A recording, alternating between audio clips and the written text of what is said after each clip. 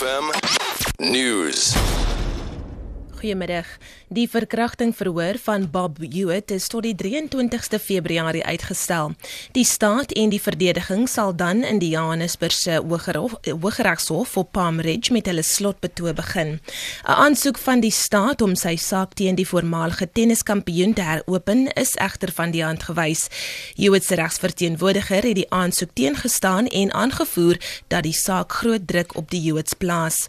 Die staat wou hê dat nog getuie wat in Amerika woon getuig. 'n Tiener het vermoedelik bo-op 'n metrorail-trein by Philippi doodgeskok. 'n Woordvoerder van Metrorail, Rianne Scott, het bevestig dat 'n passasier by 'n voorval betrokke was.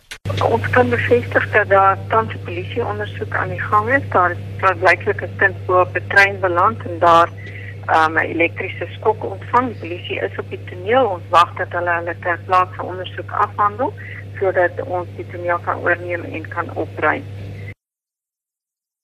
Veldbrande wat gister in die Boland gewoed het, sal nog vir 24 uur dopgehou word. Die Kaapse Wynland Distriksmunisipaliteit sê die brande by Wemmershoek en Parelberg is gisternag geblus. Brandbestryders van verskeie munisipaliteite in die gebied het gehelp om die brande te bestry.